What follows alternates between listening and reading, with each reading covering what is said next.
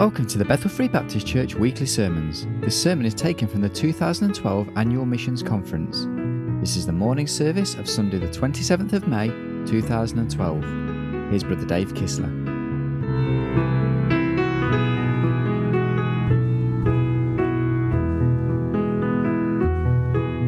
Well, it is a blessing to be back at Bethel Free Baptist Church. In fact, when we got on the bus this morning, Pastor stopped by and picked up a few folks, and a young man got on the bus. He has left the room just a minute ago. But anyway, he looked at me and he said, "You talk like an American." That's because I am an American, and I wish I could talk like you folks. I love to hear the British people speak. There is something about it. I don't care where I am in the world. When someone from this country speaks, everybody just tunes in and listens. You speak with such a beauty of the accent. We call it an accent. It's not an accent to you. It's just the way you talk normally, but it's beautiful. I want you to know that, and I wish I could communicate like that. But anyway, I saw Mrs. Mooney this morning, and I told her this because it's true. I said, I remember the first time I met you, and I said, "You don't look any older than the first time I met you." She said, "I'm going to turn, or already am, 90, she said. And she said, "But I don't remember you. Who are you?" That's what she said. So I made a real impression on her down through the years, haven't I? But anyway, what a sweetheart she is, and what a blessing she is. Can I hear an amen right there? She is a blessing, isn't she? And she doesn't look any older than the first time I met her. She just stayed eternally young. And I see lots of familiar faces and new faces as well. And I want you to know it is an honor, it's a privilege, it's a blessing for our family to be here. And I'm looking forward to today, Monday, and Tuesday of this missions conference, and then looking forward to implementing, I trust, what we learned during this conference. That is the Curtis family and our family going over to Kenya. I hope you will be praying for that crusade. As I said in Sunday school, it's the culmination now of about 2.5 years' worth of prayer and planning. And the crusade will be conducted under about a 3,000-seat tent. And there's all kinds of things that I shared in Sunday school that we have made matters of prayer specifically for you that will be kind of holding the ropes. I don't know if that term means anything here in this country, but we have a large tent that we set up around the United States and preach the gospel under it. And there are times whenever a tent, Brother Larry, can be uprooted by a strong windstorm, and those stakes that are holding that tent to the ground can be pulled out of the ground. And we've had a couple of occasions, not while I've been preaching underneath it, but some other places where the tent has been set up, where the stakes came out of the ground, and you need people to hold the ropes. And you'll go and actually have people holding those ropes in place so that tent doesn't collapse. Well, you folks are our rope holders. I want you to know that, holding us up before the Lord and praying for us while we're in Kenya. And so we count on you to do that. And I also want to say this as I invite you to take your Bible and turn to the Gospel of Matthew, chapter number 6. I want to say a giant thank you to Bethel Free Baptist Church for your support of us financially down through the years. I want you to know that every place we go around the United States, around the world, and preach the gospel, every soul that is saved, you share in that. You really do. You say, "Well, Brother Dave, you're the preacher. Your family are the ones that provide the music." And yes, that's all true. But if you were not praying for us and praying for God's power on us, then no matter what we did, no matter what was sung, no matter what was preached, it wouldn't have the anointing of God on it. And so every soul that is saved, you share in that. You really do. So I want you to understand what we're going to do in Kenya, you are a vital part of. And apart from your prayer support, your financial support, we wouldn't be able to go to Kenya or any other place for that matter. And so we love you folks. Again, as Brother Larry said, 2006 was our last time to be here. In one sense, it doesn't seem that long. In another sense, it seems longer than that, because for a number of years, we were a vital part of this ministry every year and a half coming and speaking. And our schedule has gotten such that we've just not been able to do that. That's our loss. And I wish we could be back more frequently. But it is an honor, it's a privilege, a blessing to be here at this time. Now, I want to ask you a question before we turn our attention to the scriptures. How many of you know who Martha Stewart is? Martha Stewart, she is a food preparer in the United States. She is on television, I think, in the United States, maybe other countries. Anybody know who I'm talking about? Martha Stewart. Brother Carl, of all people. You're a connoisseur of the food programs. All right. Martha Stewart. Well, for those of you who don't know who Martha Stewart is, she is a very prominent figure in the United States, and she has a television program where she prepares all these incredible food items. A number of years ago, Martha Stewart was actually charged with insider trading. Insider trading. Now, let me ask this. How many of you know what insider trading is? Insider trading, all right? A number of you know. For those of you who don't know, let me explain. Insider trading, the technical definition of it is this. It is the trading of a company's stocks or securities by individuals who have access to information that is not available available to the general public. Let me repeat that. Insider trading is the trading of a company's stocks or securities by individuals who have access to information that is not available to the general public. Let me explain what had happened in Martha Stewart's case. Martha Stewart had bought 4,000 pieces of stock in a pharmaceutical company. That pharmaceutical company was working on a cancer drug that was going to be released to the American public and ultimately to the global public. Well, 2 weeks before that drug was to be released, Martha Stewart got an inside tip, Brother Larry, that drug had not been passed by the FDA, which is the Food and Drug Administration in the United States. They were not going to allow the drug to go to the public. So because of that, she knew the prices of her stock, her 4,000 pieces of stock, would plummet to the basement. Because she had this inside tip, she very quickly sold her 4,000 pieces of stock while she could still get premium prices for it. 2 weeks later, the rest of us found out that that drug wasn't going to be released to the public. And those that owned stock in that company, and by the way, I was not one of them, but anyway, those that owned stock in the company saw the price of their stock go to the basement, and they had to sell it and virtually get nothing out of it. Martha Stewart, because of an inside trading tip, had a distinct advantage over everybody else that owned stock in that pharmaceutical company. The fact is, Brother Larry, in the United States of America, you cannot get a tip like that and get an advantage over everybody else. It's called insider trading, and it's illegal. It's against the law. Martha Stewart, accused of insider trading, was brought to trial, and in the trial, she lied. Brother Larry, she actually served jail time, not for insider trading, but for lying under oath. Now, may I say this? I've worked with a lot of politicians in our nation's capital, Washington, D.C., and a lot of politicians get into trouble. May I say this? It is generally not the first initial infraction that gets a politician in trouble. It's lying about the thing after the fact. It's always best to tell the truth. Amen? It's always best to tell the truth. Well, Martha Stewart should have just told the truth. Look, I got an inside tip. She did not say that. She lied about it and ended up serving jail time in a prison, Brother Larry, in Alderson, West Virginia. Have you ever been to Alderson, West Virginia? All right, if you've not been there, you haven't missed a lot, because to get to Alderson, West Virginia, you drive to the end of the world and turn left. That's how you get to Alderson, West Virginia. It is in the middle of nowhere. Martha Stewart is a very wealthy woman. I've often wondered what it must have been like. It surely was culture shock for her to arrive in Alderson, West Virginia and serve over a year's worth of jail time for lying under oath, brought up on charges of insider trading. Now you say, Brother Kistler, why are you talking about insider trading? Because I want to show you something from the scriptures this morning that I am calling life's greatest insider trading tip. Now, this is not illegal. It is not immoral. In one sense, Brother Larry, it's not an inside tip at all. You say, why is that the case? Because do you know everybody pretty much today can have access to a Bible if they will buy one? So it's not an inside tip in one sense, but in another sense it is. People that have a Bible sometimes don't read it, and people that read the Bible sometimes don't read it enough to know this incredible piece of information that I'm about to show you from the scriptures that I'm calling life's greatest insider trading tip. By the way, I just heard this recently, Brother Larry. Did you know the Bible is still the world's best-selling book?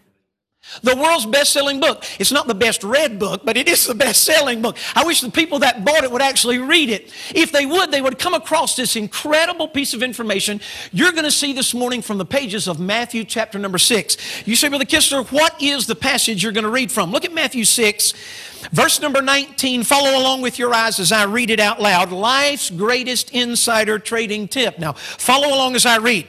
This is Jesus himself speaking. In verse 19 of Matthew 6, he says this, "Lay not up for yourselves treasures upon earth, where moth and rust doth corrupt, and where thieves break through and steal, but lay up for yourselves treasures in heaven, where neither moth nor rust doth corrupt, and where thieves do not break through nor steal." Watch carefully, verse 21, "For where your treasure is, there will your heart be also." Now, what I want to do this morning is this. I want to show you that Jesus presents, in the verses that I've read to you, three things, three ideas. But Brother Larry, he presents them to us in groupings of two. Three ideas, and under each idea there is a grouping of two. That is, you got to choose between the two. You can't have both. You can't do both. You say, Brother Kistler, I'm not following you. Well, stay with me and I think you'll understand where we're going. Look again at Matthew 6:19. The first thing Jesus points out is two methodologies. two methodologies. You say, what do you mean by methodologies? I mean two methodologies of living life. You can choose to live life one of these two ways. You can't do both. You have to choose one. Two methodologies. You say, what are the two methodologies? Look again at verse 19. Lay not up for yourselves treasures upon earth. By the way, if I might say this, and I'm not trying to impress you, that entire phrase, lay not up for yourselves treasures, that entire phrase is actually one word in the original Greek language. And it is the Greek word thesorizo. Thesorizo. Anybody ever heard the word thesorizo before? All right, you have. By the way, the word thesaurus comes from the word in Greek, thesorizo. Anybody know what a thesaurus is? Thesaurus, it's a treasury or a collection of words. When the Bible uses the word thesorizo, lay not up for yourselves treasures, it literally means this: treasure not up for yourselves treasures upon earth. Jesus says, don't do that. See, the fact is this: the first methodology by which we could choose to live life is this: hoard up things on earth. Jesus says, don't do that. Do not opt for that methodology of living life. Well, why does Jesus say don't do that? Well, look at the rest of verse 19. If we treasure up treasure here on earth, the Bible says this: one of three things is going to happen to it. The first thing is this: moths are going to get it. Moths are going to get it. Now, look up at me for a second. Let me give you an illustration. Brother Larry, a number of years ago, we were gone from our home in North Carolina, traveling all over America in our trailer for 7 months. 7 months. Now, if you're going to be gone 7 months, you've got to get all of your stuff that you're going to have, that you're going to need for 7 months out of the house and into the trailer. That means you got to get all your clothes, you got to get the iron, you got to get the vacuum cleaner from the house and put it in the trailer. And by the way, we learned this, Miss Riff, because some things you buy double of. You have, 2 irons, one stays in the house, one goes in the trailer. You have 2 vacuum cleaners, one stays in the house, one goes in the trailer. But you can't buy double clothes. I mean, you can't buy double suits, that's ridiculous. So, Pastor, we're trying to get everything from the house into the trailer, and I thought, I'd gotten my favorite white shirt. And by the way, don't laugh. I didn't bring one with me this time. I had to go out and buy one yesterday, didn't I? But anyway, I thought I'd got my favorite white shirt. By the way, there's a store in North Carolina called Target. Do they have Target in England? Some people call it Target. They kind of put a French pronunciation on it, and kind of dress it up. But it's a department store in America called Target, and they will sell name brand shirts at a greatly reduced price. For example, I went to Target and I found this white shirt. It became my favorite white shirt. It normally would cost you in American dollars about 75 American dollars. However, at Target, they sold it for 10 American dollars. About, what would that be? About 8 pounds, 8 British pounds, 6 British pounds, somewhere in there. And that's a good price, isn't it? So I bought this shirt. It's 100% cotton. Brother Larry, you can iron it, starch it. It'll stand in a corner by itself without you in it. It'll look really, really nice.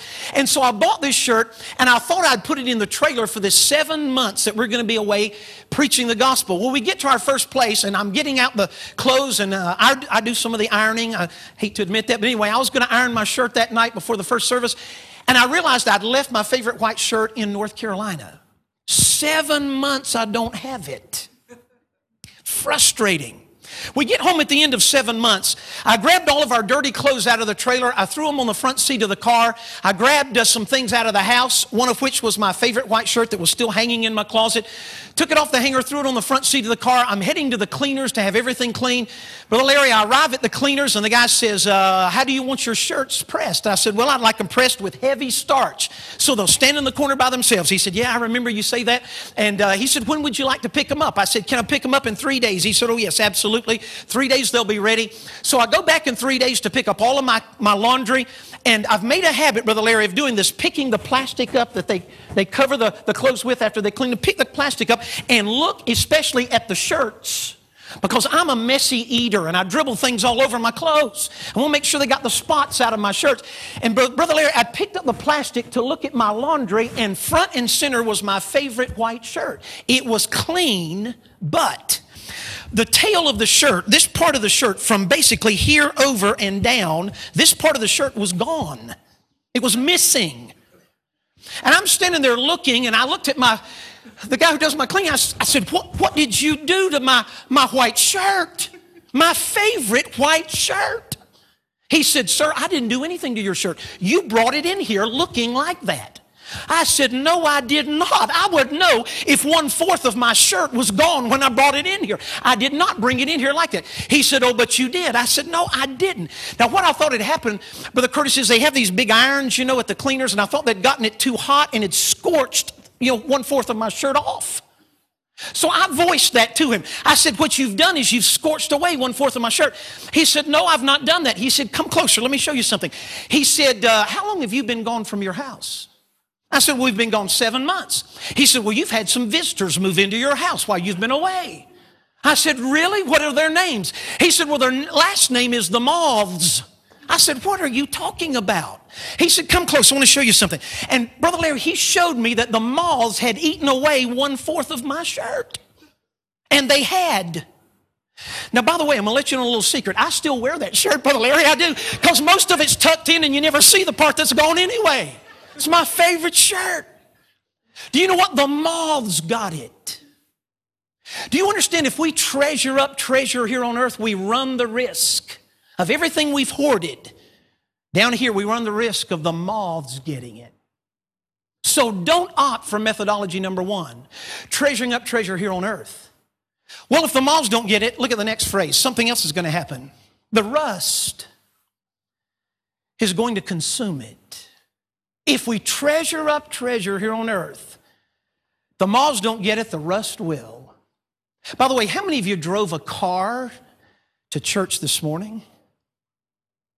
Have you ever heard, Brother Carl, of a thing called dissimilar metal corrosion? The fancy term for it is called electrolysis. Anybody heard of that, electrolysis? Lay people in our country call it dissimilar metal corrosion. It's where two dissimilar metals touch each other.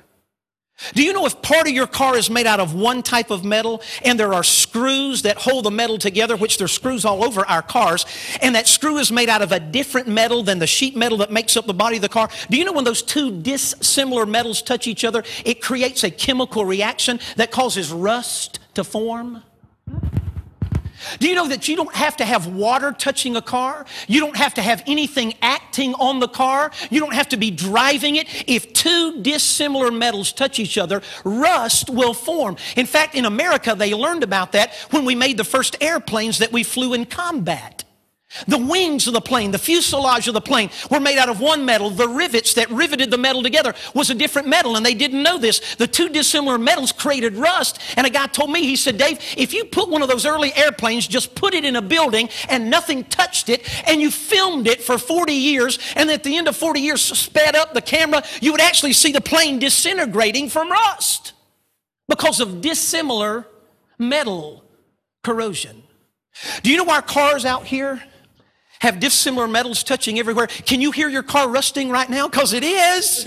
Oh, preacher, you're a blessing. You're telling me my car's... It is.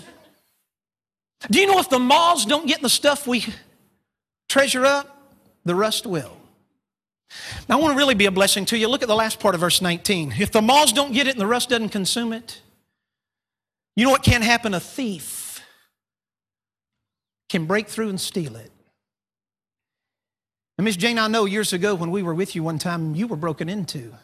You had some things stolen. Do you remember that, Brother Larry? I remember that vividly, coming home and a window open. And I remember you saying this ominous tone to your voice, I think we've been broken into.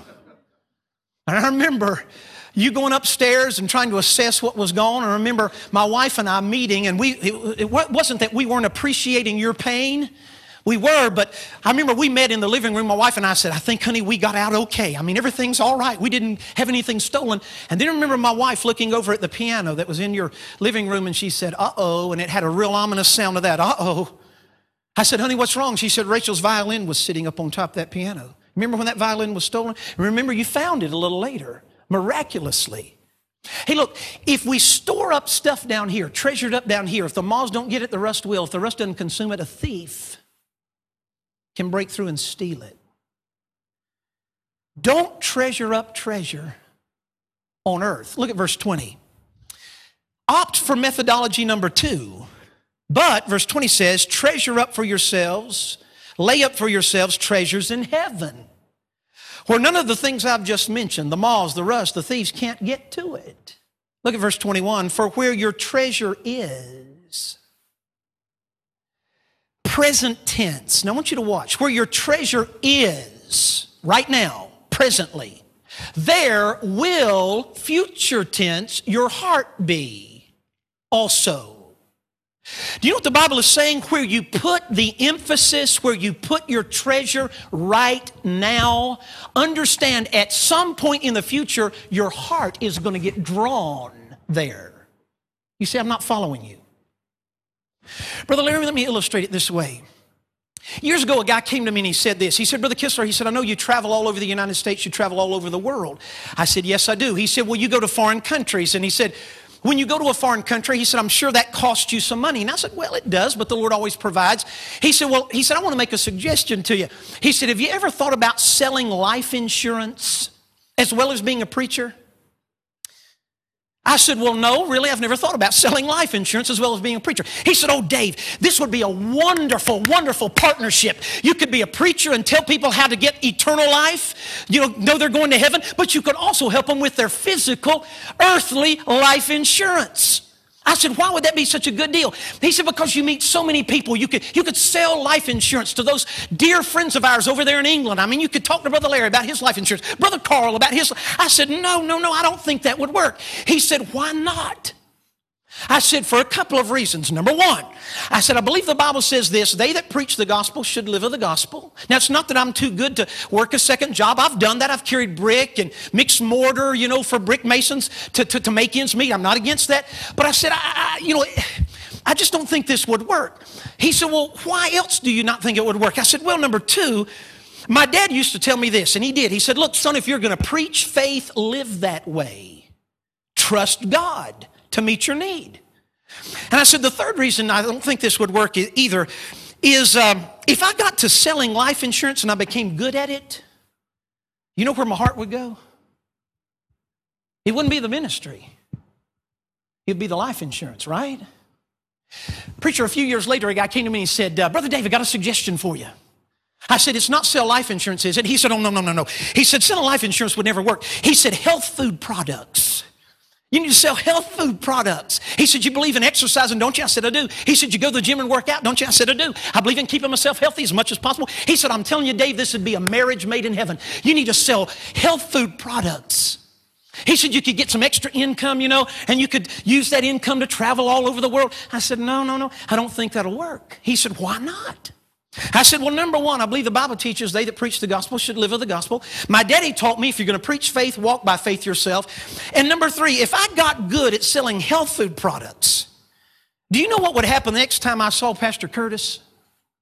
You know what I'd do? I'd say, Brother Larry, how are you feeling? And he'd say, I'm feeling great. And I'd look at him and say, really, are you? Because over the years, you haven't aged near as well as I have. I mean, you really haven't. By the way, I've got some vitamins that'll be just the thing for you, right? I'd want to sell him something. Everybody with me? Because where you put the emphasis, that's where your heart goes. Where your treasure is, there will your heart be at some point. See, folk, the fact is this. We got one of two choices to make. Live life for down here only, hoard up everything we can, or live life the way Jesus said live it, and that's lay up treasure in heaven. Well, Brother Dave, is it wrong to have things down here? No. No, it's not wrong. But if all we live for is down here, we've missed the point. Do you know the most important thing I will do, Brother Larry, probably this year? Perhaps the most important thing I will have done in 27 years of traveling the world will be what we're going to do next week in Kenya. And that's preach the gospel to thousands of unsaved Kenyans. Well, Brother Dave, how much did that cost you? I'm not going to tell you how much, but I will tell you this, it was a sizable amount. But Brother Larry, the fact is this, that sizable amount I've invested in kingdom work, I cannot take it with me, the money, beyond this life. So what I've opted to do, thank the Lord, is lay up some treasure in heaven, not just hoard it up down here. Two methodologies. Now I want you to watch. From two methodologies, Jesus moves to two mindsets. Two mindsets. You say, Brother Kistler, where do you get that? Look at verse 22. Now, buckle in tight. I want you to see this. Look at verse 22. The light of the body is the eye. If therefore thine eye be single, thy whole body shall be full of light. But, verse 23, if thine eye be evil, thy whole body shall be full of darkness. If therefore the light that is in thee be darkness, how great is that darkness? Now, look up at me, let me ask you something. Please be honest with me. Any of you ever read those two verses I just read from Matthew 6, verses 22 and 20? Any of you ever read those before? The light of the body is the eye. If your eye be single, everything about you will be full of light. But if your eye be evil, everything about you will be dark, and how great that darkness will be. Any of you ever read that and come away just asking yourself a question? What does that mean? Miss Jane has done it. Miss Rivka has done it. Thank the Lord for these two ladies that were honest. I thought maybe it was only me that didn't know. What in the world is that talking about? The light of the body is the eye. Can I explain something to you? I didn't understand what that was talking about until very recently. Do you know there are Jewish colloquial expressions being used here? For example, in North Carolina, we use colloquial expressions. One of those colloquial expressions, Brother Larry, is this: God love them. God love them. Any of you ever heard that before? By the way, you can say anything about somebody. You can just demean them, criticize. Oh, the outfit they had on was ugly. God love them. I mean, you can say anything you want to as long as you follow it up with God love them, and that kind of covers it. You understand what I'm saying? Or another colloquial expression is this one: bless their heart. Yeah. Bless their heart. Did you see that lady in the ugly dress she was wearing? Bless her heart. As if that covers it. Colloquial expressions. The Jews had them too. Do you know to have an single eye was a Jewish colloquialism that meant you viewed life from a generous mindset? To have an evil eye was a Jewish colloquial way of saying you viewed life through a greedy mindset. Now let me put that in to help you understand. Look at verse 22. If thine eye be generous, if thine eye be generous, middle part of verse 22, thy whole body shall be full of light. But if thine eye be greedy, thy whole body shall be full of darkness. And the last part of verse 23 says, and how great that darkness is going to be. You say, Brother Dave, I'm still not following you. Let me illustrate. How many of you remember one of my favorite stories at Christmas time? It originated in this country. It's called Charles Dickens' A Christmas Carol. Everybody know what? You know who my favorite character is in that story, Brother Larry? It's Bob Cratchit. Do you remember Bob? He's the guy who works managing the books for Ebenezer Scrooge.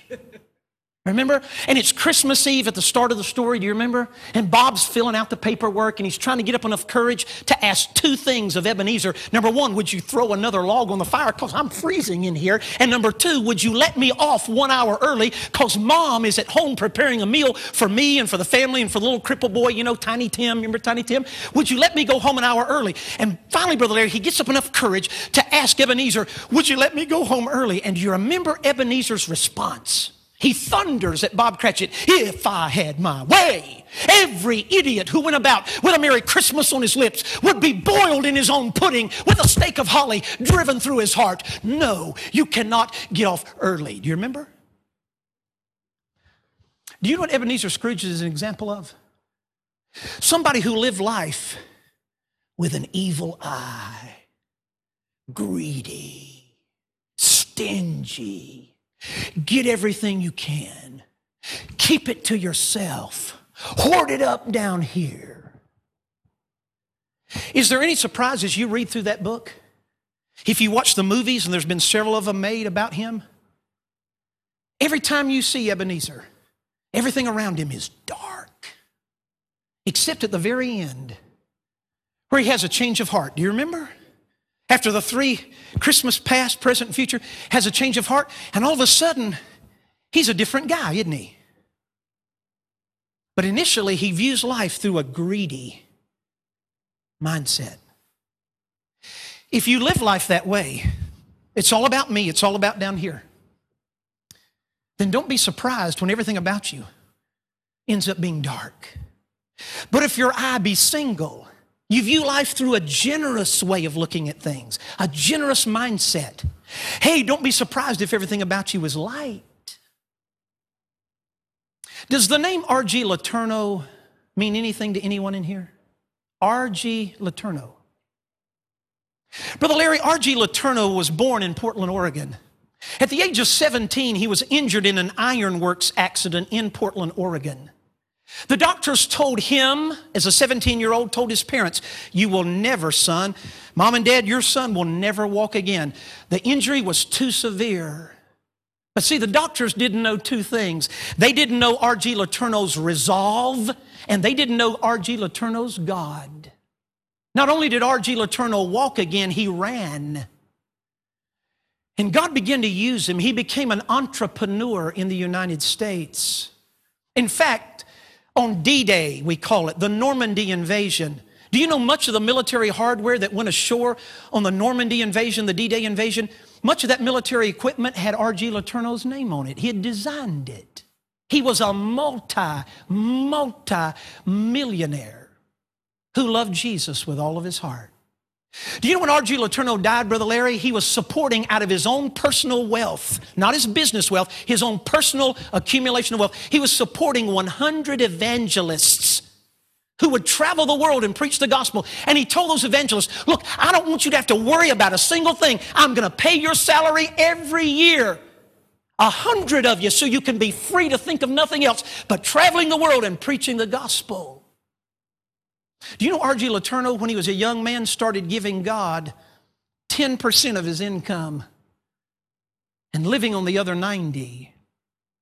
God so blessed him, he became so successful, he said, I'd like to up the ante, Lord, a little bit. I'd like to start giving you 20%, and I'll live on the 80. And he didn't just say it, he did it. You know, God continued to bless him. He got to the place where he said, Lord, I'd like to give you 30% and live on 70. And he didn't just say it, he did it. And Brother Larry, he kept notching it up until he had totally inverted the paradigm, and he was living on 10% and giving God 90. You say, what are you trying to say? I'm trying to say this. R.G. Letourneau got this principle. There's two mindsets. Greedy. It's all about here. It's all about me. Or generous. It's all about the Lord. It's all about reaching people with the gospel. Look, folks, I want to tell you something. There's two methodologies of life. Treasured up here, treasured up in heaven. Two mindsets. Can't do both. Got to choose. Greedy, generous. From two methodologies and two mindsets, I want you to notice Jesus gets to the heart of the issue. Look at verse 24 of Matthew 6. From two methodologies and two mindsets, Jesus mentions this, two masters. Two masters. Look at verse 24. No man can serve two masters. For either he will hate the one and love the other, or else he will hold to, cling to the one and despise the other. Ye cannot serve God and, what's the last word there? God and, would you say it again? Mammon. If we had a thesaurus here today, what's a good synonym for mammon? You can't serve God and money. We use a phrase in North Carolina called stuff. How many of you know what stuff is? Your garage is full of stuff, right? Is it just our family or does it happen to you? We cleaned our garage out, Brother Larry. I mean, we didn't have enough room to put a car in it. We have ministry materials, tracts, music. We cleaned it all out, got it all up on shelves. It was pristine. It was beautiful, very organized. Do you know I went in there, raised the door before I came over here to get some things, and our stuff in the garage had children. You know what? Stuff is worse than rabbits. It has offspring rapidly. I mean, you cannot even go in there, but you go in later and all this stuff, where did it all come? Does anybody know what I'm talking about? How did it get here? Stuff. You can't serve God and serve stuff. Well, Brother Dave, you're saying it's wrong to have stuff. No. Notice verse 24 doesn't say you cannot have God and have mammon. Is it wrong to have money? No. Is it wrong to be wealthy? No. Listen, I wish I had time to go through this Bible and show you God blessed people through the Scriptures. Abraham was loaded down with cattle and silver and gold. He was a wealthy guy. Is it wrong to have stuff? No. But it's wrong for the stuff to have us. See, the Bible doesn't say you can't have God and have stuff. It says you can't serve God and be the servant of stuff.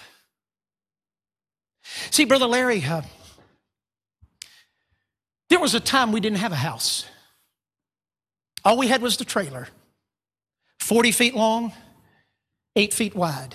That's where we lived full time, every day of our life.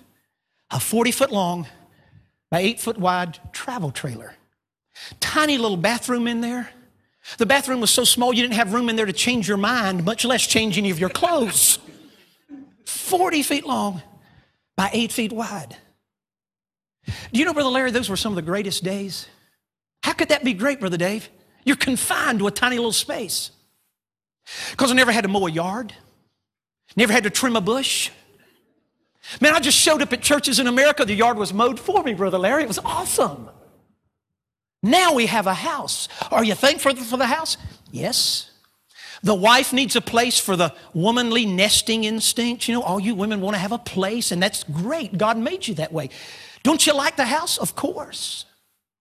But you know what the house means? It means more stuff to have to think about. See, if you have a house, you have a garden, you call it over here. We call them yards in our country. And some of our yards are so big, you have to have a lawn mower, power mower to mow it. One of those that you sit on and drive it like a car. We have to have one of those. Do you know that mower breaks down? That mower requires petrol. That costs money. And you know what? You can become consumed with just keeping up the stuff. And if we're not careful, we become a slave to the stuff. You can't serve God and serve stuff. Let me put it in terms maybe you can really understand. Brother Larry, I was in Miami, Florida, January a year ago. I'm standing at the back door of this big church in Florida, and a guy walks past me, and he shook my hand, and he said, Dave, I want to tell you something. He said, what you said tonight hit my heart. And I don't remember what I preached on, but I said something, about how we're so materially blessed in the West, aren't we? By the way, I wish I could take all of you with me to Kenya.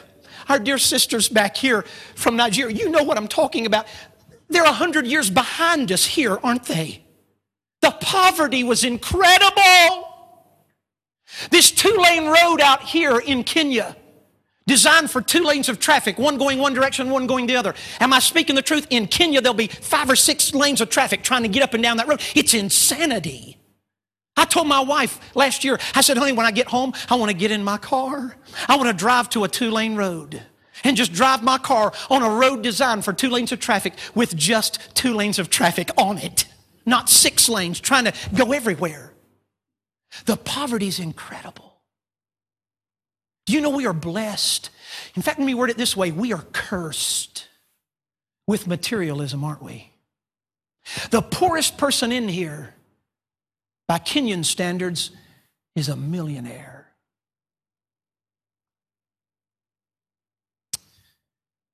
I'm in Miami, Florida, Brother Larry. This guy walks past me and said, Dave, I want to tell you something. You touched a nerve with me tonight. He said, I want to tell you my story. He said, Dave, before the U.S. economy started into a downturn, he said, I sell real estate, South Beach, Miami. He said, I'm not bragging. He said, check it out with a pastor. I asked the pastor, he said, Dave, everything the guy told you is the truth. The guy said, Dave, before the economy headed down, he said, the year before all of that started, in 1 year, I sold $30 million worth of real estate on South Beach. He said, my take was $30 million. So I sold a lot more than that. I made $30 million in 1 year. He said, Dave, I have a house in Miami. He said, I had a house in Switzerland, cold country. He said, I have a house down in the Caribbean. And he said, I spent my time bouncing between the 3 houses, the one in Switzerland, the one in Miami, the one down in the Caribbean. He said, Dave, I had a classic car collection. He started naming the cars, Lamborghini, all of these fancy automobiles. He said, Dave, you know what? I'd be down in the Caribbean. And he said, I'd be relaxing in my beautiful home in the Caribbean. And he said, I couldn't sleep at night.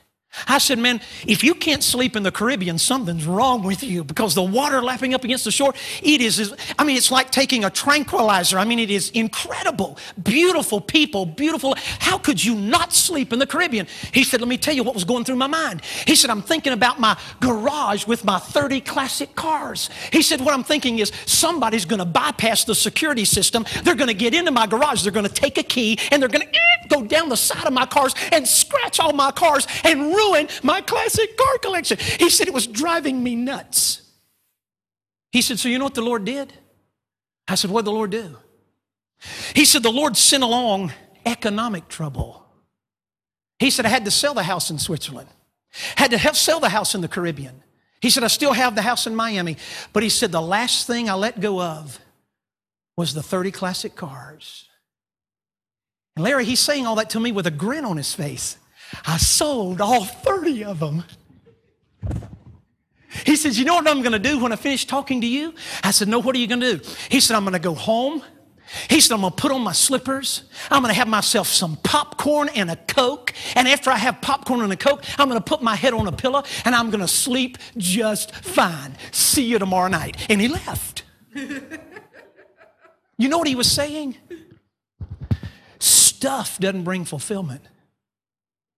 Now, folks, listen to me. It doesn't.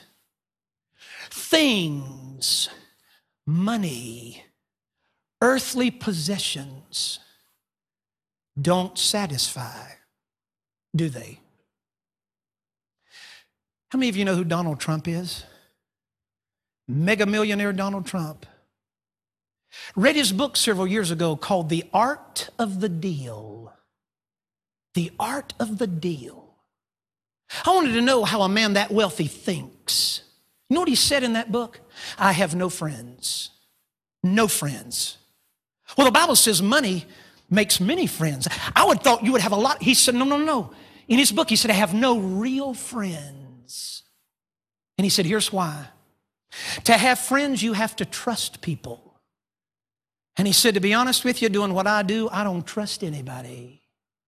So he said, I have no friends. You know what I thought? What a miserable way to live. And what an even more horrible way to die.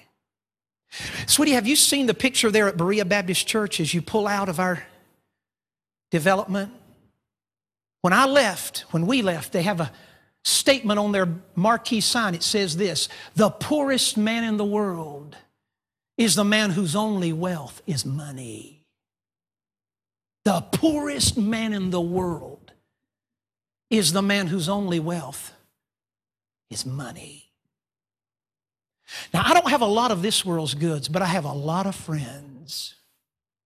And your pastor and his wife are 2 of my good friends. His family are some of my good friends. There are others that are friends, and I thank God for you. I consider myself incredibly wealthy because of the friends I have and the opportunity I have to serve the King of Kings and Lord of Lords. Do you understand what I'm saying? There's 2 methodologies by which we can approach life. Treasure up here, treasure up in heaven. 2 mindsets by which we can approach life. Greedy, generous. It's 2 masters we can serve. We can serve the Savior, or we can become the servant of stuff. Stuff's a horrible master. Preacher, what are you trying to say? I'm trying to say at the beginning of this missions conference, we need to let God change our thinking. Folk, we're not going to live down here forever.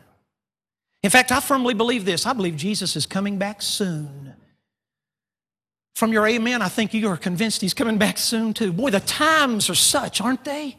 It's incredible. What are we going to do? Are we going to invest to reach people with the gospel?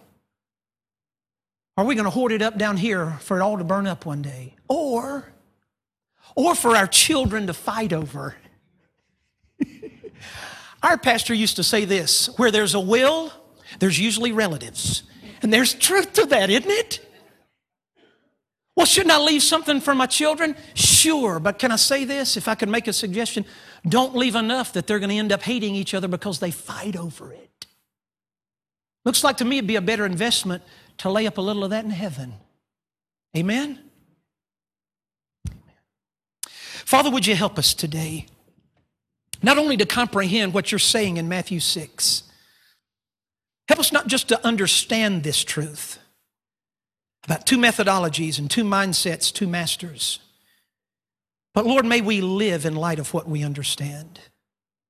Father, no matter what our station in life is economically, whether we have a lot or little, whether we're somewhere in the middle, Lord, no matter where we are economically, Lord, may we not allow ourselves to become the servant of things. But instead, Lord, may we understand the things that you've given us are tools to be employed, to be used for kingdom work. So, Father, help us to take the resources, the automobile, the house, Lord, all the things that you've so richly blessed us with in this part of the world. And Lord, may we use them, invest them to win people to Christ. Father, I thank you for men I know that have a boat. Lord, some of them have sold possessions like that and given the money to the house of God, while others have not sold that item at all. They've taken it and used it to try to win people to Christ. Lord, I thank you for that dear brother down in Florida who used his speedboat to minister to young men and realized, Lord, young men like to ski and they enjoy things like that. And he said, take the boat, Dave. Take the young men from the youth group out on the boat. But if you're going to do that, you have to share the gospel with them. Lord, I thank you that he got it. That even that material possession was a tool to use for kingdom work. Father, may we view our possessions that way, that they're not ours. They're yours on loan to us. And so may we employ them wisely for the sake of the kingdom. And Lord, for what you do and how you work, we'll thank you and give you all the glory. Now, friends, with our heads bowed and our eyes closed, I want to ask you just a couple of very direct questions. I hope you know I love you enough that I'm asking these questions directly because I do care, and I do. Here's question number one. How many of you in the room can say absolutely sure, Dave, I know that Jesus Christ is my Savior? Dave, if I were to drop dead of a heart attack before I could get out of the room today, I mean, something really weird were to happen, and I were to have a heart attack and drop dead, Dave, I know I would go to heaven because there's been a time in my life when I understood I was a sinner, that Jesus died for me, and I called on Jesus and asked him to forgive me and save me, and he did.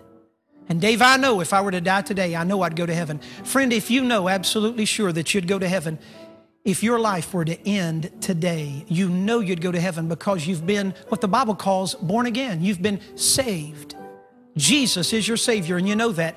And you know you'd go to heaven if you died today. If you know that's true, would you lift your hand? Dave, I'd go to heaven if I died today. If you know that, would you just lift your hand and hold it up long enough for me to see it? Dave, I know I'd go to heaven if I died today. I know I would because Jesus is my Savior.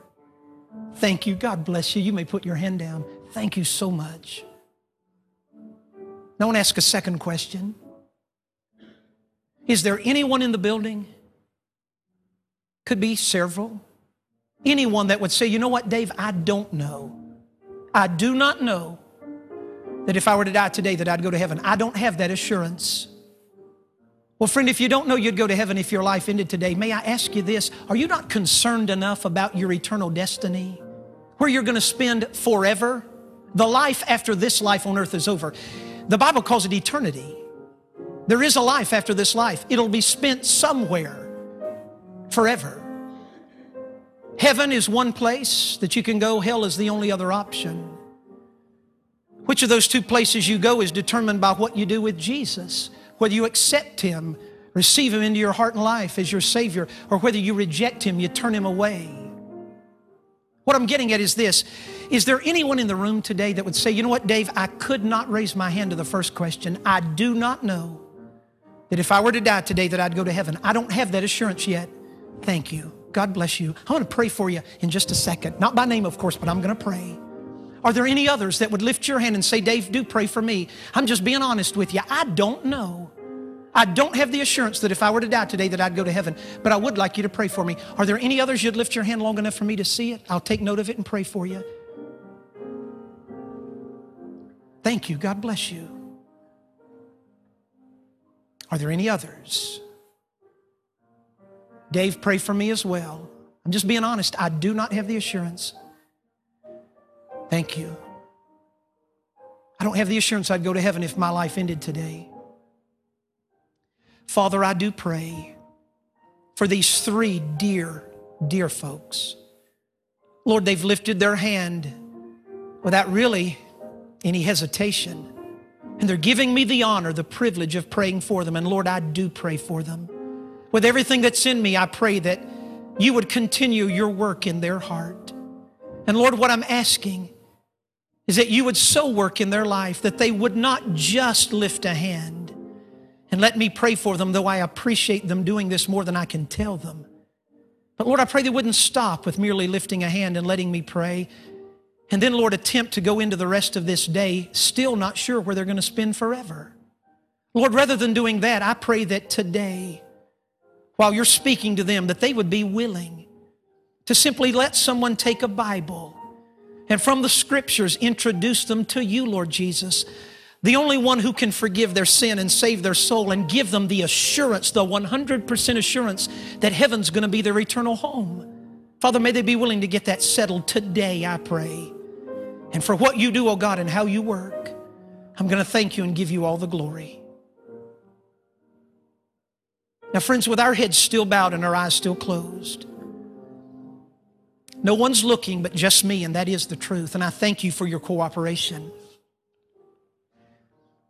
I don't know what you normally do here, but I'm going to do this morning. I hope you'll permit me to do it. Now, no one's looking but just me. Pastor Larry, would you do me a favor?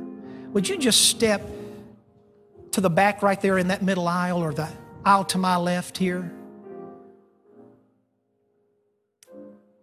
Now, no one's looking but just me. That is the truth.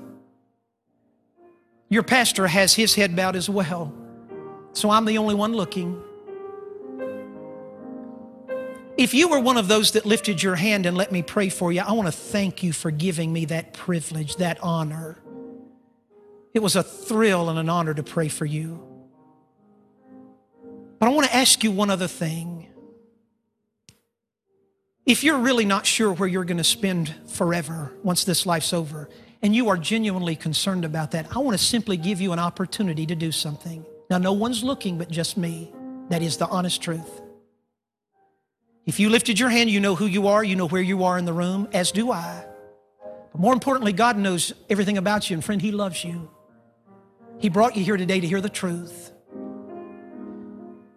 If you'd like to know that Jesus is your Savior, if you'd like to be able to leave today not wondering, not hoping, but knowing when you die you're going to heaven, I want to just simply give you an opportunity to do something. While no one's looking but just me, I wonder if you'd be willing just to get up from where you're seated and step to the back where Pastor Larry is standing, and he'll simply put someone with you that will take a Bible, and from the Bible introduce you to Jesus Christ, the greatest friend you will ever have. If you'd be willing to step to the back, I just want to give you a chance to do that right now. I'm not twisting your arm. I'm not trying to make you do something. I couldn't do that if I wanted to. I just want to give you an opportunity to let someone just take a Bible and introduce you to Jesus Christ. You could step to the back right now, even as we wait. No one's looking but me.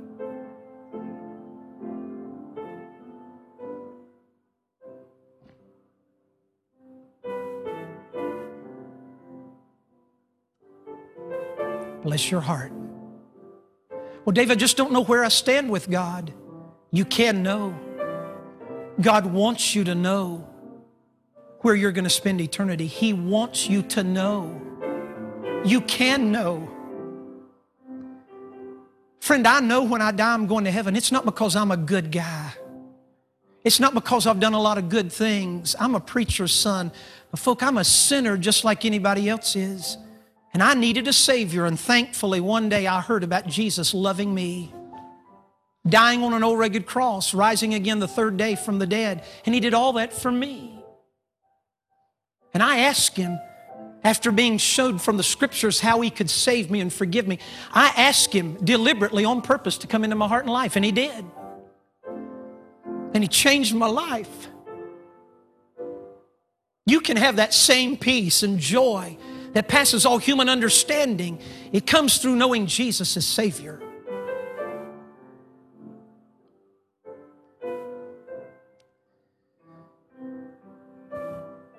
One last thing I want to say. Christian friends, I hope you understand what Jesus is saying in Matthew 6. There's two methodologies by which we can approach life. Treasure up things here or treasured up in heaven. Two mindsets. Greedy or generous. Got to choose one. Two masters we can serve. Either we can serve our Lord or we can serve stuff. Stuff is a horrible master. It's a great tool, but it's a horrible master.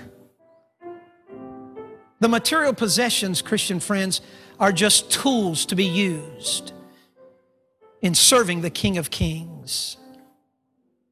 Now, Father, I pray you would help us today to begin rethinking some things. And over the course of the rest of the next 3 days, Lord, we're calling it a missions conference.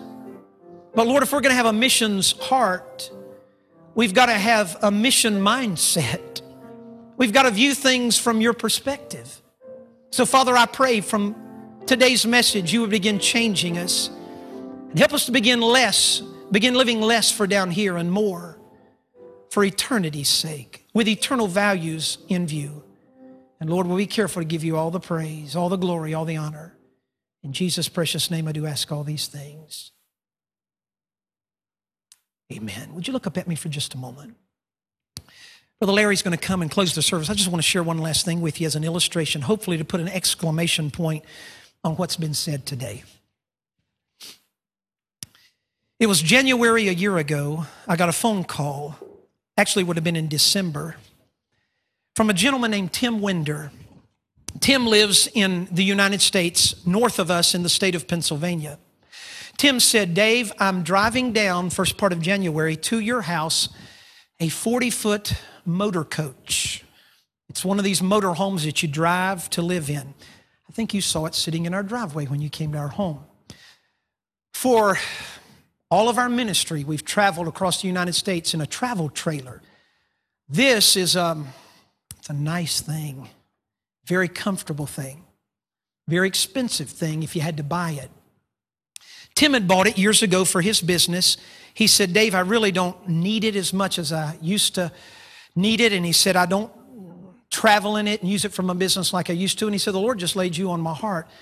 He said, if you could use it, I'm going to give it to you. I said, well, Tim, man, I'm overwhelmed. That's a nice gift, incredibly nice gift. I said, Tim, I can't take it. He said, no, if you can use it, I'm going to give it to you. I said, well, no, to be honest with you, I was hesitant to take it because it was just too nice of a gift. Number two, Brother Larry, if something ever goes wrong with that, it's a lot of money to repair. And then just to put fuel in it is a lot. So I wasn't sure, what kind of shape it's in, but it was just too nice a gift. He said, no, Dave. He said, just tell me, could you use it if I gave it to you? I said, well, yes. At this stage in our life, yes, it would be ideal. He said, all right, it's yours. I'm driving it down in January. Brother Carl, he drove it down, backed it into our driveway, handed me the keys. Next day, he went through everything about it. Here's how this operates and so on. Big learning curve on all of that, by the way. But anyway, he said, it's yours. Folk, look, the thing was almost brand new. Now, it's not brand new. It's 15 years old, but it was pristinely kept. I said, Tim, why are you doing this? Tim is a businessman, and he said, Dave, look. He said, my life is not about just making money, though God has blessed me. He said, what God blesses me with, I want to use as tools to invest in reaching people with the gospel. He said, if I can give you this gift and you can use it to reach people with the gospel, that's a much wiser investment than me just keeping it myself. Do you understand? He gets the principle we've talked about today. It's not about hoarding up down here. It's not about having a lot of toys. It's about investing for eternity. Have you seen the bumper sticker that's so prevalent in our country? He who dies with the most toys wins.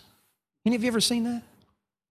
I want to have my own bumper sticker that says this: he who dies with the most toys dies. Because none of those toys are going with us into eternity. I've never seen a hearse pulling a boat behind it. Boat isn't going to heaven. The boat isn't going to hell. It's just things to use, hopefully to invest for eternity. Amen? Amen.